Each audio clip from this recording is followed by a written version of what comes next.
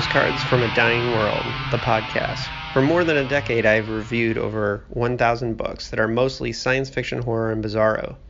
This feed will feature bonus audio I have produced over the years, as well as a monthly digest of reviews based on what I've read each month, plus the occasional bonus material about my own fiction.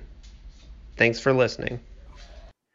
Hello and welcome to Postcards from a Dying World. I am your host, David Agranoff, and I'm excited to interview, I think, for the fourth time, Brian Evenson. Well, he was a guest on Dickheads when we did A Canticle for Leibowitz, which is not technically an interview. We were talking about the book, but right. But Brian is somebody who, before I was even doing a podcast, I had him on to talk about his book, his novel Feral, when I was like kind of testing the waters of my ability to interview people. He goes back to this podcast before it was actually a podcast. And Brian, welcome to Postcards from a Dying World. Thank you. Good to be here. So we're going to talk today about your short story collection, The Glassy Burning Floor of Hell, which is, quite a cheery title. Right. And so we're going to get into some dark and themes with it. But before we do that, for anyone who might not be familiar with Brian's work, Brian, let's give people a little introduction. Before I let you kind of go on that, I just want to say, Brian is absolutely one of my favorite writers. In my estimation, he is one of the best short story writers going today in the dark fiction field, whether you're talking weird, bizarro, horror, sometimes science fiction. Brian touches on all of that. He also writes novels, and his novel Immobility is a favorite of mine. So we'll get into that stuff, but Brian is also a teacher. So Brian, why don't you tell us about where you come from and just give us a brief introduction of you as a writer. Okay. I teach right now at CalArts in the critical studies program here. Taught at various other places, was at Brown University for a while, was chairing the program there in creative writing. And in terms of my own writing, I mean, I'm someone who I feel like I've kind of been doing similar things across my career.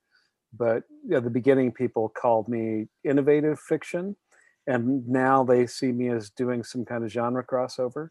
And I think it's just that people have become a little more accepting of what genre fiction is or can do.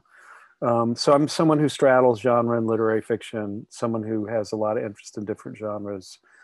Right. And as a writer, my introduction to you was actually in the physical world, because the first time I ever heard of your work was you did a signing at Powell's when I lived in Portland for Last Days.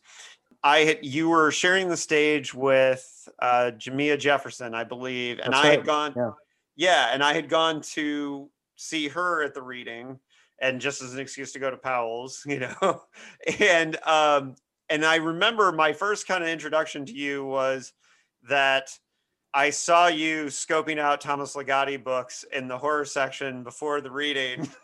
Yeah. And I thought, okay, well, this guy's got good taste. I'm interested.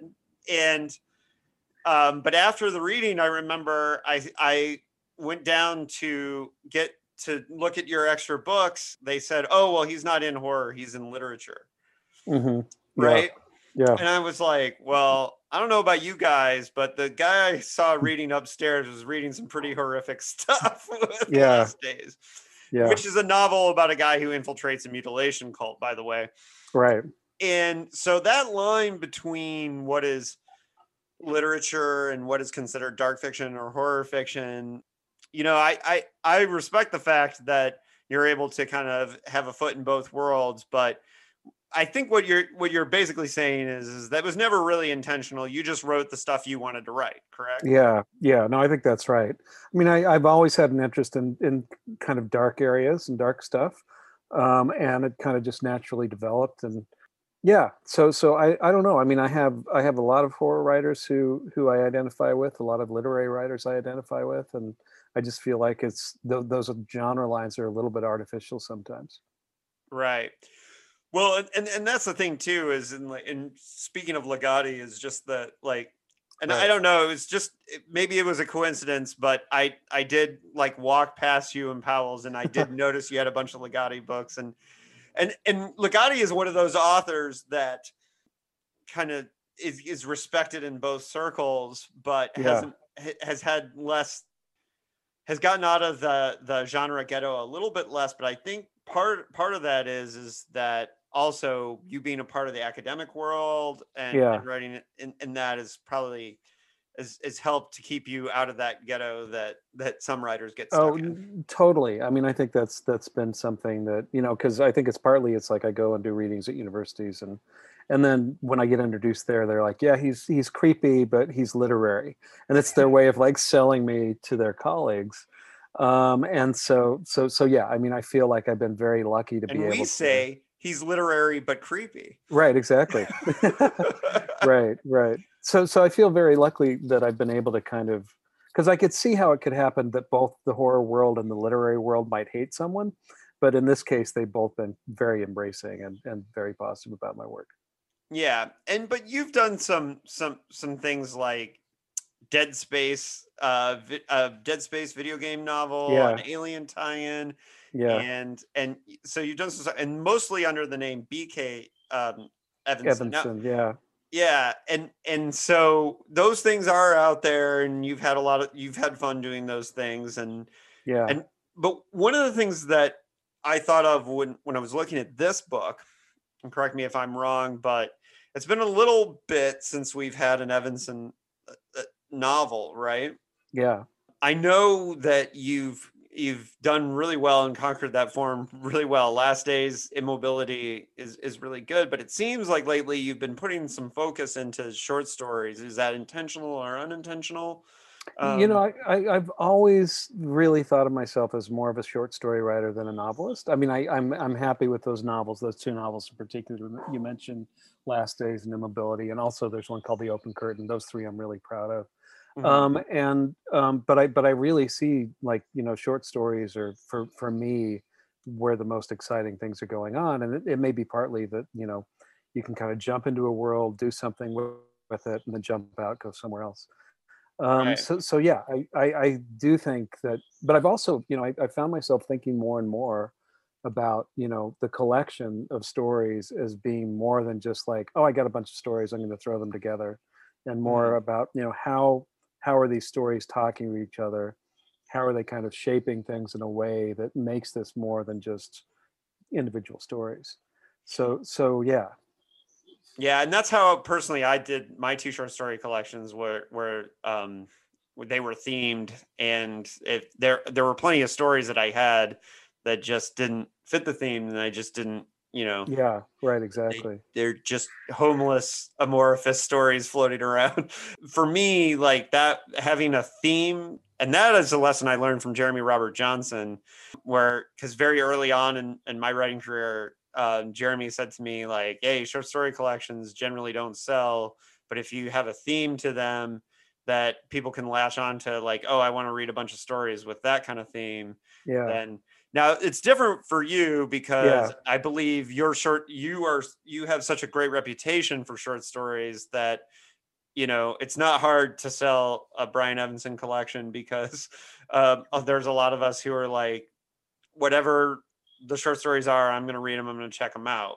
And that's definitely how I feel. Like if you're going to put out a short story collection, I'm there, cool. you know. Well, I'm so I going know I also at least one copy. That's awesome. Um, to it's been funny. I probably there has a people have always talked about how novels sell better than short story collections, and I think that generally the kind of default with that is true. Coffee House, who's the press I publish with, has been incredibly good at just they love the idea of me doing short story collections, and they've always been game to do it, and so that's just given me the freedom to really kind of experiment with the form and just do it.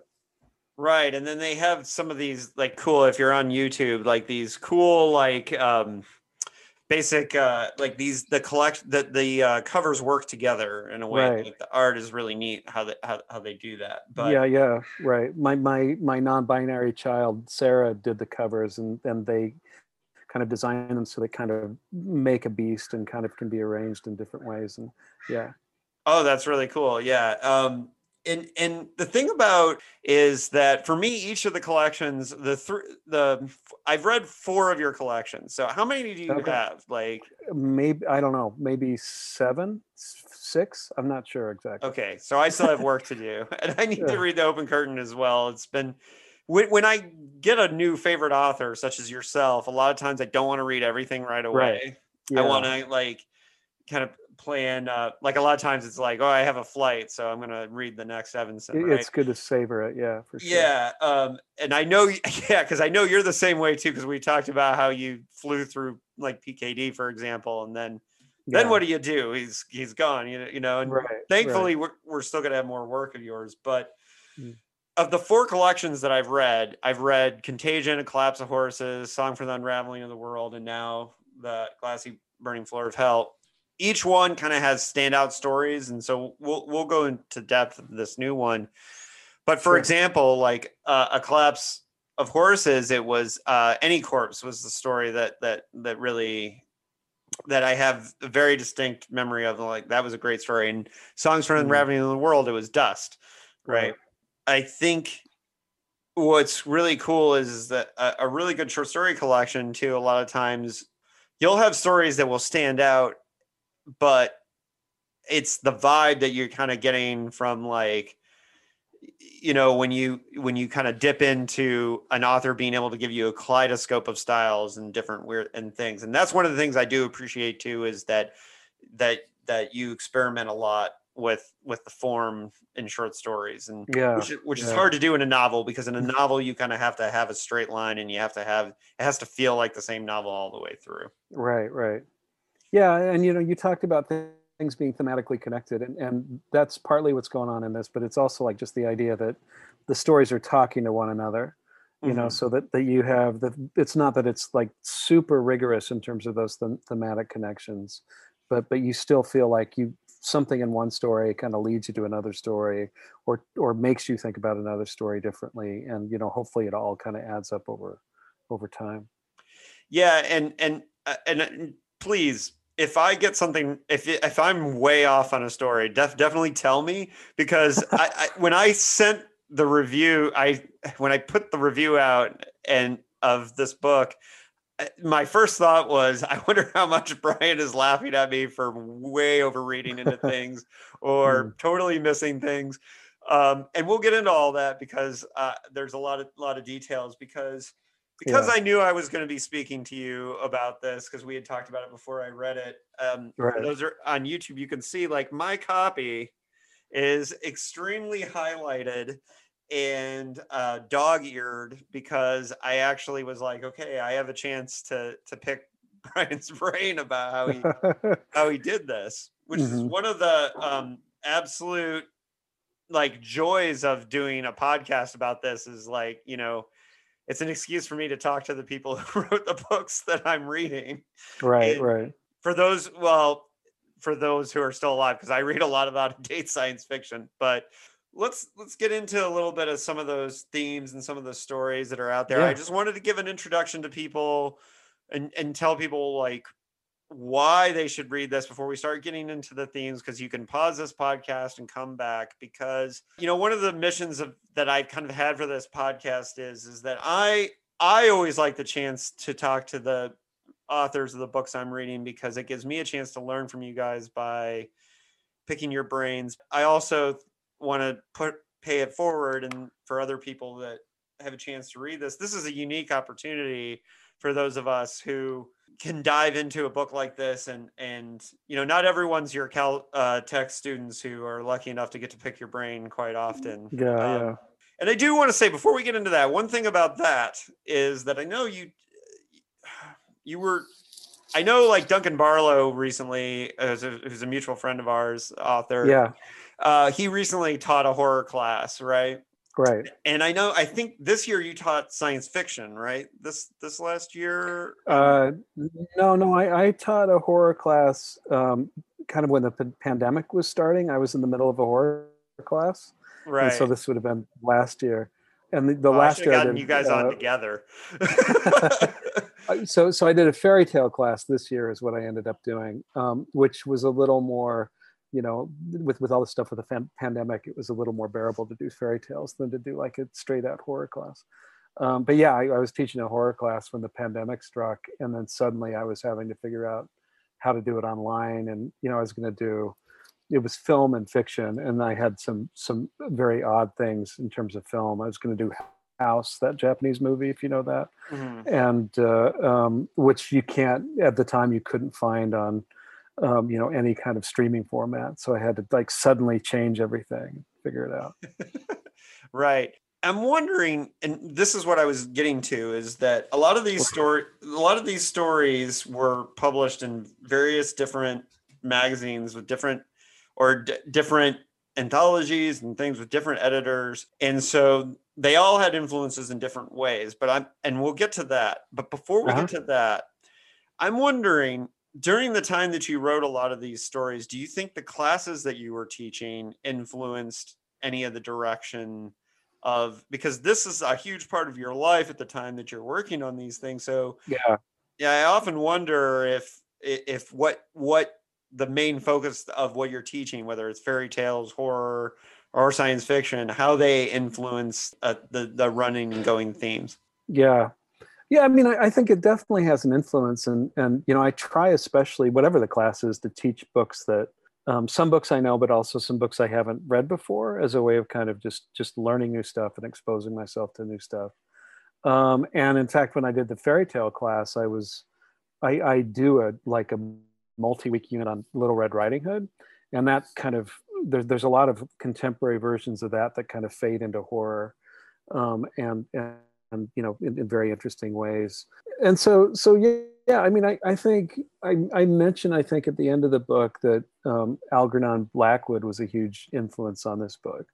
And certainly it was like teaching. I've taught The Willows over and over again for years. But last year, kind of when the pandemic had just started, a little before that, I decided to kind of systematically go through his work and just realize there's all these amazing stories that he's written that I hadn't read or didn't really have that much of an idea about. I knew the Wendigo, and I knew The Willows, and very little beyond that. And so that was a big, had a huge impact on me, I think.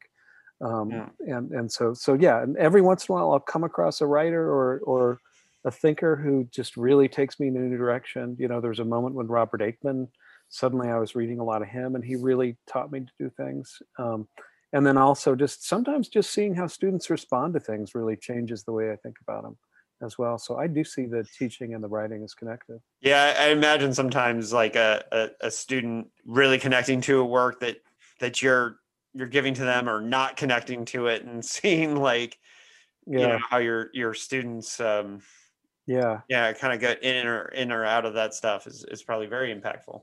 Yeah, and I did teach. Now I'm realizing what you're saying before. I taught a speculative fiction graduate level workshop, and so it was about, we read a lot of speculative fiction of various kinds, and then the students wrote it, and that was a big influence just in terms of making me think about that, larger kind of ultra genre a little bit more. Well, yeah, and me specifically is, the guy who does Dickheads and has started to take the study of science fiction very seriously. I am very curious and what you had them learning, but we could stay focused on this. Oh yeah, absolutely. Yeah.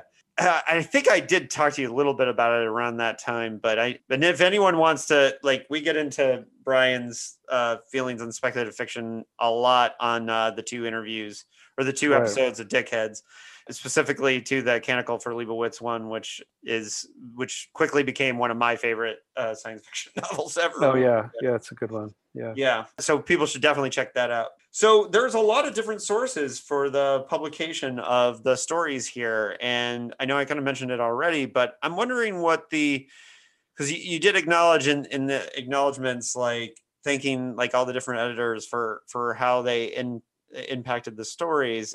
I think that's, for me, my two collections, a lot of it, I only had a few stories here and there published. They were developed in the theme for the collection, so they had mostly a single editor.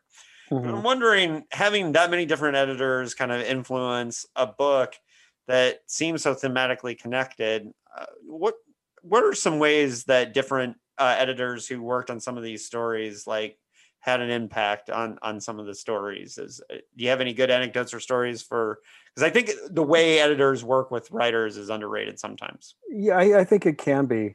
I mean, it really varied from editor to editor and story to story. I mean, some editors are very hands off and not very aggressive. I mean, but there were others like To Breathe the Air, that story, which was published in McSweeney's. The editor I worked with there, Molly McGee, really had, you know, she didn't have dramatic suggestions, but she had a few suggestions in terms of moving and rearranging the story a little bit. And that was actually incredibly helpful, just in terms of seeing, oh, this can slot in here, or if this piece is closer to this piece, then it'll do something in terms of the way in which people kind of perceive it. So it would be sometimes things like that, and you know, there are other. Some of the pieces were written for specific purposes. Grauer in the Snow was written for what was it? It was a book that was dedicated to Stefan Grabinski and his work, and so I'm kind of responding to another writer there. Other things were written kind of for other purposes. But yeah, I mean, I think editors can, the thing with editors is you have to figure out, you know, often an editor will suggest something and it just won't seem quite right. And then you have to kind of go back and think about, all right, what's the problem the editor's trying to address? And is there a way of kind of sorting through that and coming at it in another way? So sometimes the suggestions of the editors would just lead me to other things that the editor ultimately would be happy with and would make the work better for both of us. Mm-hmm. Yeah, I've only had the experience of editing one anthology and being on the other end of that, and it can be a really for a writer, for the editor, it can be a really good mind meld sometimes, you know, where you get to really see what the author's thinking. Right, exactly. You know? And I like what you're saying about how you have to, because I've been more on the end of being the writer, and I do think sometimes, a lot of times, the first time you read a suggestion, you may be like, what? Yeah. And then you have to like, I like what you're saying. You have to think like, okay, well, what are they seeing? Where can we meet in the middle? Right. And a lot of times stories really improve for it. Right, exactly. Yeah. And that's the thing is like figuring out, you know, how can I make this work, and it you know, there was a lot of back and forth with To Breathe the Air, for instance, in a way that was really productive and that I really appreciated. And you know, I think editors are often overworked enough that it's just, you know, it's great when they're willing to kind of take the time to, you know, think really seriously about a story. Yeah, totally. And that's one of my favorite stories in the collection. So.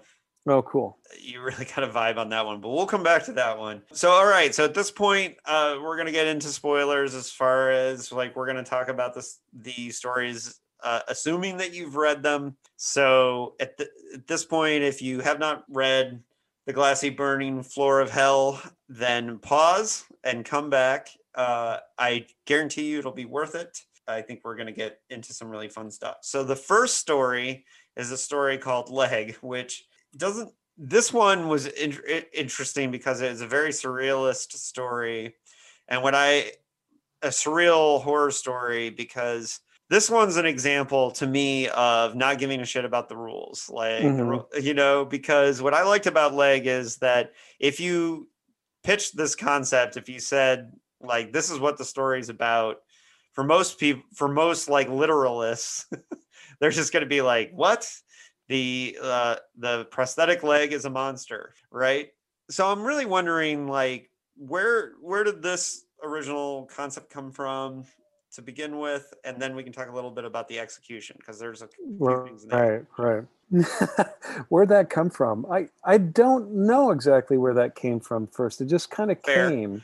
Yeah. And it was the idea, I mean, I think it was partly this idea of thinking of kind of assembled beings, or the idea of the cyborg as being something that potentially could have more than one consciousness, so that you have something that's part human and then part machine, but maybe there's the human brain and the machine brain.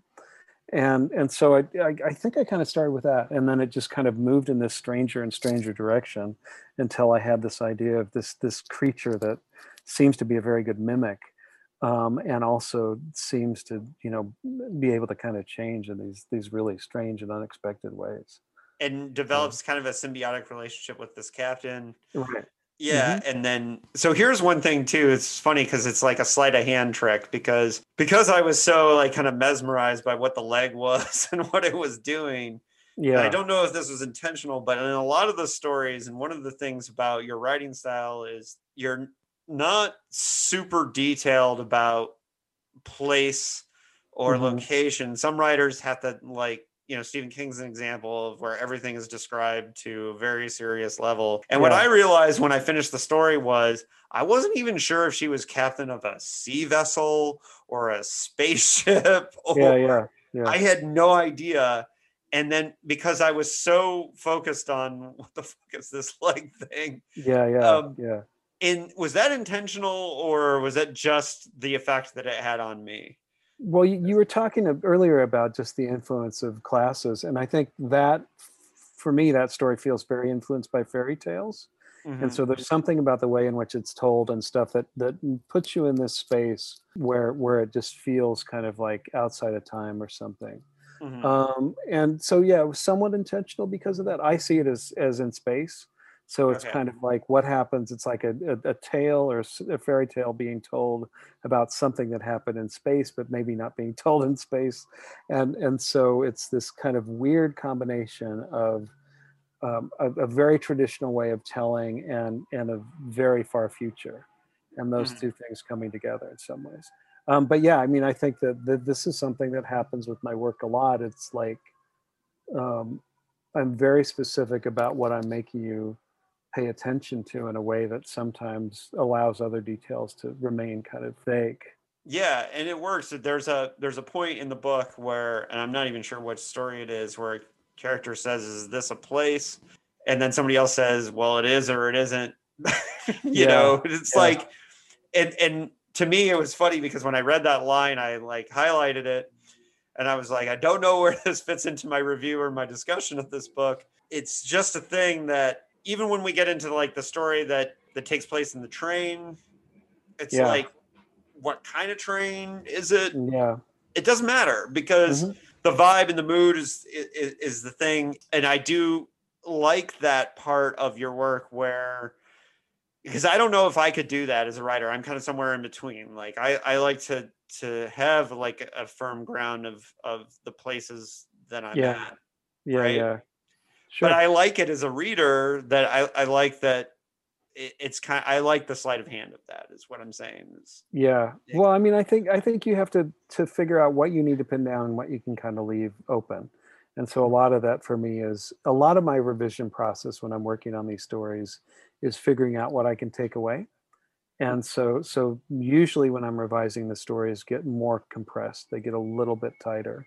And part of that is just figuring out how can I have the strongest effect possible with with fewer words, and just figuring out how to do that. So, so that there's a story called The Turnip Princess, which is a fairy tale, mhm. and it's this really strange little fairy tale that was just rediscovered just like a decade or something ago, in a German archive. And the thing that's great about it is it's like it has just all this weirdness to it, and it's very specific about explaining some things and leaves all sorts of other things blank. And I think fairy tales in general do this, where you can very quickly see what's important to the writer by what they explain and what they just don't think needs to be explained. And so, and Mm. I think that that's probably, in terms of just the way in which I kind of operate, that's probably a big influence. I specifically in the way that I write is I try to not waste as any time as possible. I try to do everything really Yeah. like and but what's funny is as a reader and with your work is I can luxuriate in some of your prose, when you're doing things. But what's really interesting to me is that I feel I can see that whole thing where you're talking about how you pare down Yeah. because one of the reasons why I think you're one of my favorite authors that toes the line between literary and genre is because I have always felt that you don't waste time or you don't dilly dally. Like a lot of literature, so-called literature writers do waste a lot of energy.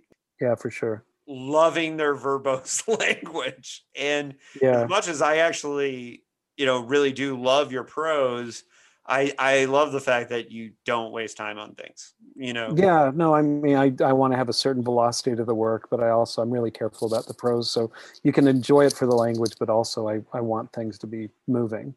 So Yeah. I'm not in, in love with navel gazing. Yeah. So, well, and you're this is really funny to say because I don't know how this is going to come off, but you're a master of vagary. I really appreciate that, and it comes in with whether it's like the places where you never know what city you're in, you never know what state. It doesn't matter for a Brian Evenson story, but also it often doesn't matter what the characters are named. When you have characters named nameless citizen, nameless person, or archivist, or like a lot of stories just get descriptions. And I know in the past you've had a habit of repeating the same name just out of like you don't even want to think about names, right? Like a lot of times. I don't remember what the name was, but I remember the very first time I saw you speak talking about Last Days, it was a character name that you had used many times. Yeah, the name Klein I've used 3 or 4 times, 3 or 4 different projects, maybe more. And there's variations of it I've used as well. Yeah. So on the not naming characters, like, do you think that there's a risk there, or I mean there can be a risk, and of course there are characters that are named in the collection. When I do name them, I tend to opt for strange names in some ways, or unusual names, partly because it characterizes them kind of from the beginning. But yeah, I mean, I think if you don't give a name to a character, then you're identifying them by other means. Either you're leaving it very blank as a pronoun, or you're doing things like you mentioned already. You call someone by their profession, or the archivist, or things like that, and that ends up forefronting the importance of whatever it is they're doing, or whatever it is they're being called. But yeah, I mean, the risk is whether readers can identify with them or feel like there's enough there to hold on to, if they're not given a name. Right. So to breathe there, this was one of my favorite stories in the collection, and one of the things that I really liked about it was there's a really, really organic and strange line between the location and the main character, because the people that inhabit this city and I got this feeling that what you were trying to go for, now I could be wrong about this, but the feeling I got when I read the story is that the line between the destroyed environment of this future and the existence of the people trying to survive on it has become almost broken down to the point where the very survival of both the people and the place are so intertwined. Am I reading too much into this, or? No, but I don't want to give too much away. I mean, I think one of the things about that story that I really like is that there's a lot of room for interpretation in that, which, so you talked about it as vagary, but I think of it as productive ambiguity. And so I think that's one way into the story. And yeah, I think that's an interesting way to look at it. There's something about the relationships of the human, of the main characters to the environment, where it doesn't seem like they quite belong anymore. And this comes out in a passage on page 71 of, or at least I know it's an uncorrected proof, the one that I have. It'll probably be the same. Yeah. It'll probably be the same. Yeah. And then it says, and then he would tell me a story about a city that had come from another world, a city that was in ways he could either not explain or which I could not understand sentient. So this is where it got really strange, where I was thinking, like, is this, I started to wonder if we were getting into almost surrealist Dark City or Matrix Mm-hmm. territory where we were in a private cosmos Mm-hmm. and those kinds of things. So, but that was a moment. That moment really hit me hard when I was reading it because it just like it's one of those where you read a line that kind of just reorients your whole brain, Yeah, you yeah, know. And yeah. so, congratulations, you Oh, well, good. reoriented my brain I'm there. glad I could. Yeah. Well, I mean, there are these moments of where the characters are the disorientation moments, where one character is trying to tell another character something, and they don't quite understand it or don't make sense of it, and whatever the thing is being told is something that we kind of as readers have to figure out or derive. So, and I think this story in particular, it's about the situation that you're kind of figuring out as it goes along, and there's something mysterious about the characters that are called citizens as opposed to the other characters, and how they are different or not different, which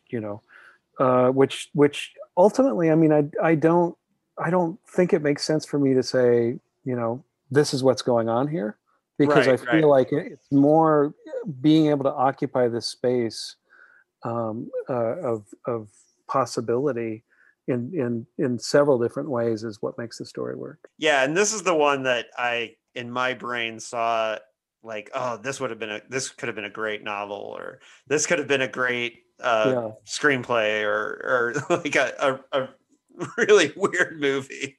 yeah, This is the one that I saw expanding. So, and then the whole idea of the nameless citizen, like yeah, the nameless person who yeah. objects to the idea of being called a citizen, which is one of those funny, which was a very funny moment in the book where he says, I'm gonna stop you right there. I might be nameless, but I'm not a citizen. I'm not of your community." Right. And that just like opened up the story in a huge ways because I had to stop reading and think about what this meant. Although I was still laughing about, I'm gonna stop you right Right. Right. there. Well, So so yeah, I mean, and that's interesting because yeah. So before we talk about that, I should say, with To Breathe the Air, it was actually Claire Boyle who was the editor for that story. and I'm the nameless realizing that, citizen was a different story. right, But Nameless Citizen is a different story, but To Breathe yeah, the Air, I'm realizing that Molly McGee edited a different story thing for me for McSweeney. So I apologize for that mistake. But yeah, so Nameless Citizen, that story, I think what happens is when you start to read that, you start to think of it in relationship to stuff going on with To Breathe the Air, mhm, because the notion of citizen's been so common with that story. And then Nameless Citizen, I think, also is meant to feed into immobility a little bit as well, mhm. and another novella I wrote called The Warren. So then that's part of what I it's not that there's a theme that runs through all the stories, but it's like the idea of a citizen and belonging ends up kind of going from one story to the other, and the way in which that kind of bounces off themes of how do we fit in the world, or how do we belong in the world, or what's our relationship to this world we're destroying. All those things kind of start talking to each other after a while. Excellent. Well, and that's one of the I love the idea because definitely I saw the connection to immobility. Yeah, I saw that it kind of seems like it could be in the same world, and yeah, it seems like what you're doing here with a lot of these stories. The theme, if there's anything that I could see as a unifying theme with a lot of the stories, and not all of them, because like Devil's Hand and Leg kind of hmm, seem like surrealist horror stories kind of on their own.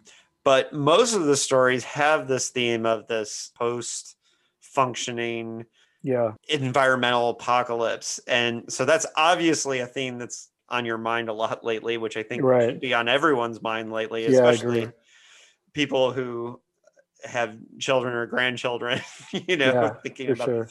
the future. So that happened organically, I'm assuming. You didn't mean to. It's just a theme that you No, yeah, yeah, it's pretty organic. I think it's just something that's on my mind, and hard for it not to be on someone on your mind. yeah. And something I think about more and more. In fact, a lot of the stories I've written since the stories in this book also kind of move in that direction. There's a story at Tor.com called Solution that kind of moves in a similar direction and picks up on things going on with some of the other stories. That's I like to think I'm in good company then, because my first short story collection, Screams from a Dying World, was all Ah, environmentally themed. Not nearly as good as the work here, but mm, um, I'm I think that I think ecological horror, yeah, obviously it's a thing that you and I have talked about before, because yeah, I'm a massive John Brunner fan. yeah. And John Brunner didn't just write about ecological themes once or twice. Yeah, He had his four main masterpieces yeah. were in the field of environmental horror. And if anyone doesn't know what we're talking about, John Brunner's The Sheep Look Up, Stand on Zanzibar, The Jagged Orbit, and Shockwave Rider. I think I told you, I don't know that we've talked about it, but maybe we talked about it on Facebook, that I just read Stand on Zanzibar and The Sheep Look Up, reread this year. And it was really enlightening to just think about that in terms of what's going on now. Yeah, totally. Well, I think Stand on Zanzibar is the best. Is in my opinion, it's the best science fiction novel of the 20th century. Hmm. That's just my It's personal very opinion. good. Yeah, Yeah, yeah. it is. It's incredible, and we did an episode on, and in fact, one of my favorite sci-fi podcasts just put out a Stand on Zanzibar episode today. Who goes there? Oh, cool. So, but I definitely am interested at some point offline to talk about your thoughts on Stand on Zanzibar. I definitely think, but I definitely see like a lot of the similar themes that are in that Yeah, book yeah, here too, because I think that whole, looking at environmental themes, it's almost impossible if you're writing speculative fiction these days not to get into them, because yeah, and everybody and a lot of people, I mean, even like Three Stigmata of Palmer Eldridge, PKD, yeah, as far back as 64, he yeah, was thinking about these themes too. yeah, yeah, yeah.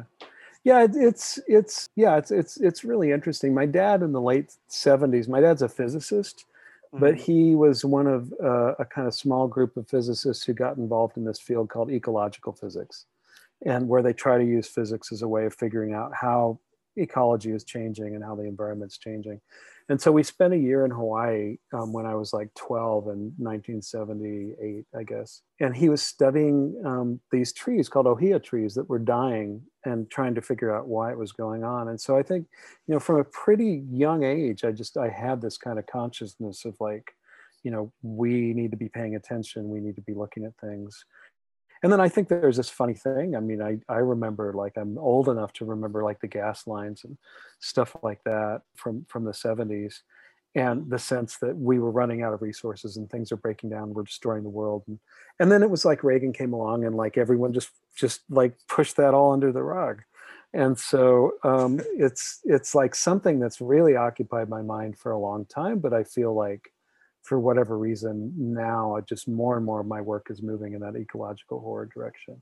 So yeah, Yeah, you're doing a great job with it. thanks. Yeah, I think too, some of the things that I really liked were, I think it was Curator was the yeah, first story where the cloud yeah, idea of the moving cloud was a great execution of kind of the horror elements and creating tension. But also, one of the things, I think this was the story where we first got like kind of the nameless character with the yeah, archivist. I really like that this story touched on the themes of like trying to, it's a very, Curator is a very short yeah, story, but what I think it really does is it presents this idea that in the future, we're going to be trying to look to these things to try and see what kind of answers we can get out of looking in the past, and what are people going to think about when they look back hmm, at the world as we know right. it. At least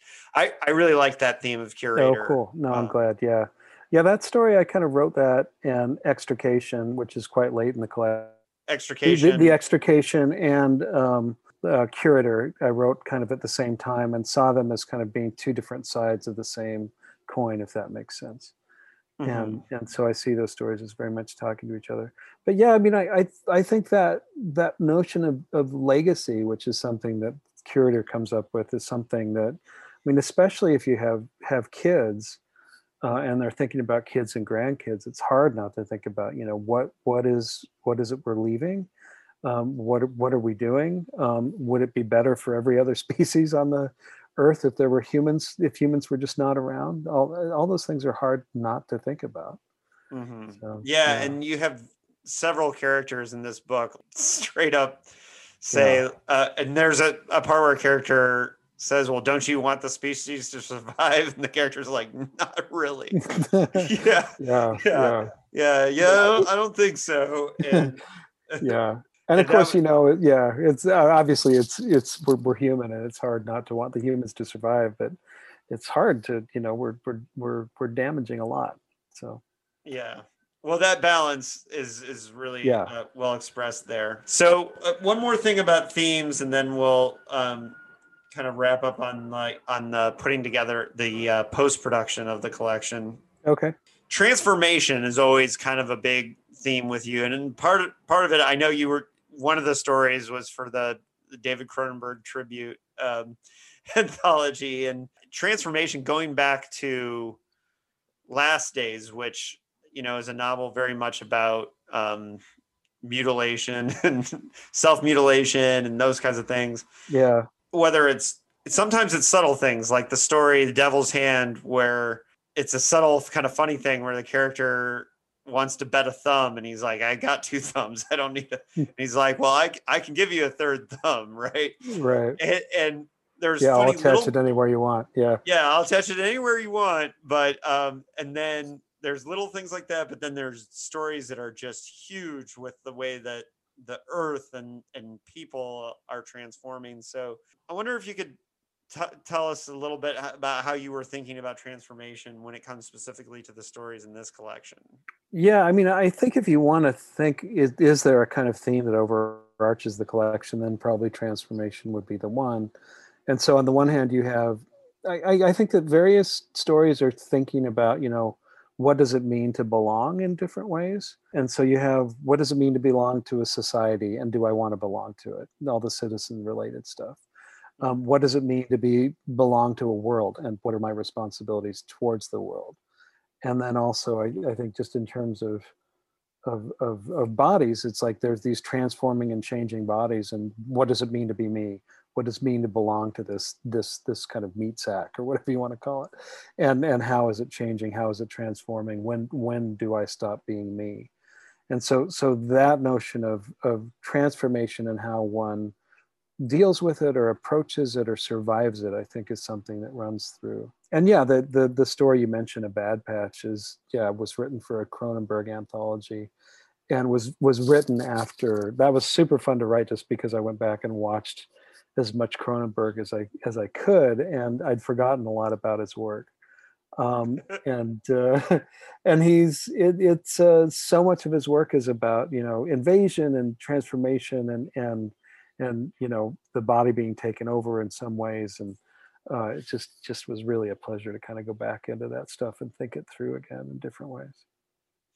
All right, so on the post-production, so you mentioned that a lot of the stories are in conversation with each other, right? But they're not directly next to each other, and right. Obviously it's kind of up to us to figure out which ones are in conversation with each other. And right. So Curator and the Extraction, the Extrication, Extrication, sorry. That's okay. Those are clearly together. To Breathe the Air, Nameless Citizen. Yeah. Very obviously, I don't know, in a weird way, a Jostle, I think, goes in with with those ones too. Right? Oh yeah, I think so too. Yeah.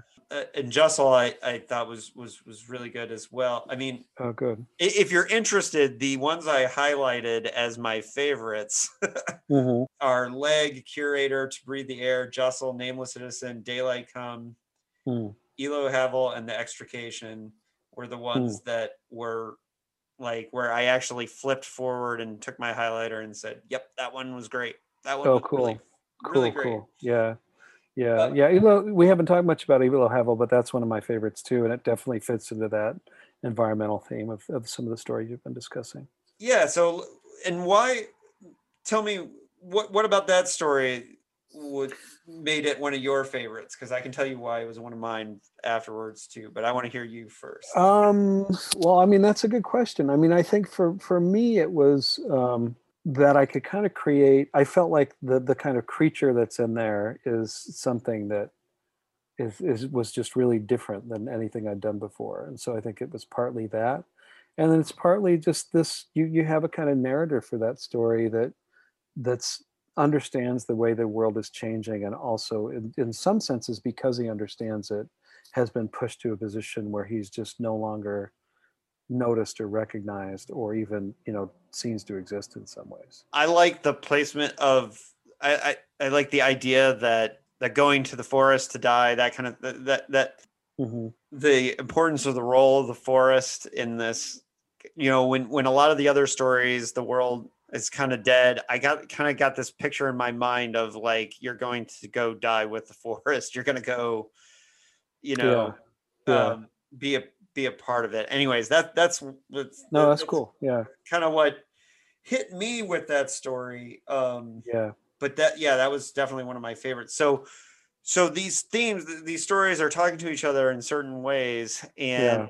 and but you didn't. So what did you? How did you come to the order? Because I can tell you, for my two short story collections, I was very insistent about the order, which is Yeah, funny for a person who doesn't always read short story collections front to back. yeah, yeah. Um, I went through it. So what I always do when I'm putting a collection together is I just start putting stories on the ground in little stacks, and then thinking about where they stand in relation to each other, mhm, and then eventually, I'll take some out. There's stories in here that were written before the stories in the previous book, and there's stories that were written kind of at the pretty late in the process as well. mhm, And it just depended. So I knew kind of very early on that Leg would begin it, and the Glassy Burning Floor of Hell would end it. There are two others that are kind of paired, in some ways, and in other ways not. And then it was just a process of, I knew I wanted to breathe the air somewhere in the middle, partly because I felt like it was doing something different than I'd done before, mhm. and I wanted to surround it in a way that would allow people to come into it in different ways. So it made sense to me to kind of place it there, and then just gradually, I started just putting things in and deciding where I'd go, and eventually felt like I had the order that would work. Yeah, so when I was a young reader, I would read the titles that interested me the most. And it was Yeah, putting together Amazing Punk Stories, my second collection, where I put a lot of energy into the rhythm of which story comes after which, that I yeah, that I changed. I was like, from now on, mm, I'm going to take seriously like where the authors decided to put these yeah, stories, because yeah, I yeah. thought so much. Yeah, I mean, Yeah. I think if you read this collection in order, it'll. I think you'll whether you read it in order or not, you'll still find some satisfaction in it. But if you read it in order, hopefully the stories are kind of adding up in a different way.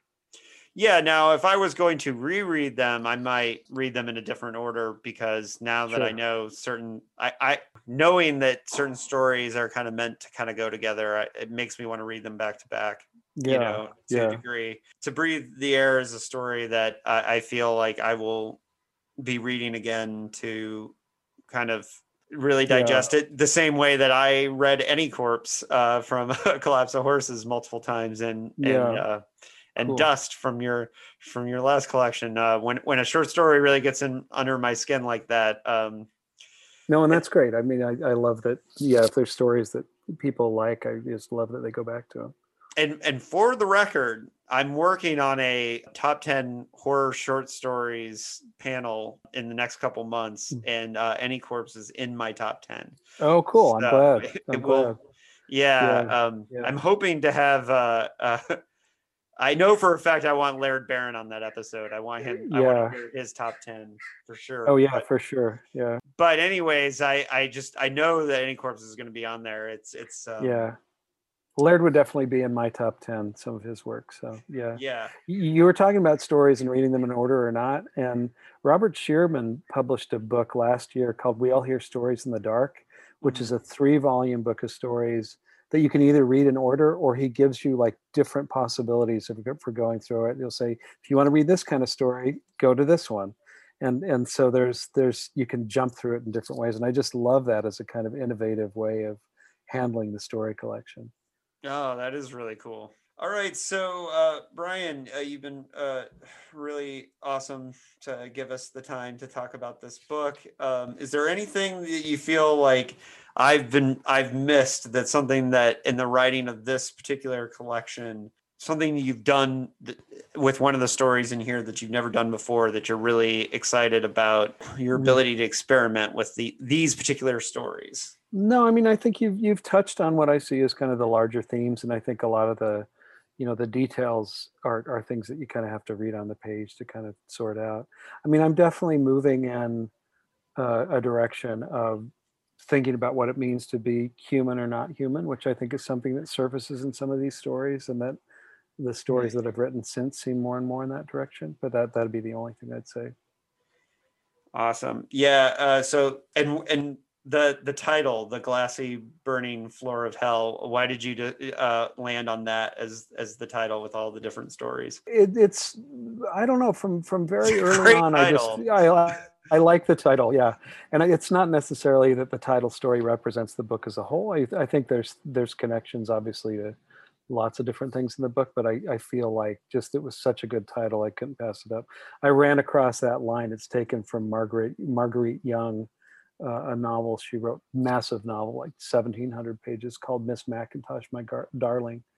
And it's just, almost, it doesn't mean anything in the novel, but she said that, and I was like, oh, I need that. So stole it from that. That's great. Yeah, it's an amazing title, because it's in in this day and age, a title is everything. Like somebody's scrolling on the computer looking for Yeah. books, and like, oh, what's that? Yeah, for sure. Right. But My son, who's 8, is very upset with me about that title because he doesn't think I should use the word hell. well, he Yeah. hasn't read the book yet, so No, right, exactly. Yeah. yeah. But I mean, coming off the heels of songs for the unraveling of the world, which you're going you're going to really have to think deep for the next, to go darker with the next one. I know. I don't know what the next one will be called yet. So yeah. Well, maybe it'll have to just be Puppies and Unicorns next. That's right. Yeah. Okay, Brian, it was great to talk to you again. Likewise, David. Yeah, this was a really excellent collection.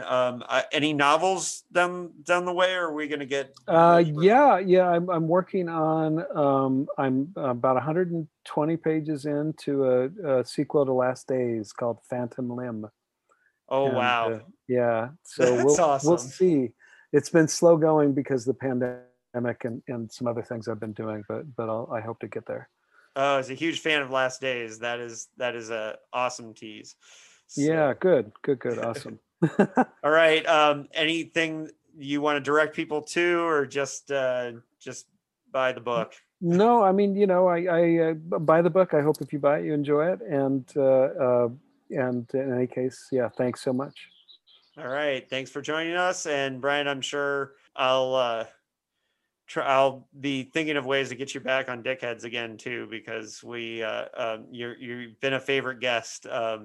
I'm always happy to come back. Yeah. All right. Thanks for joining us, and we'll talk again soon. Bye.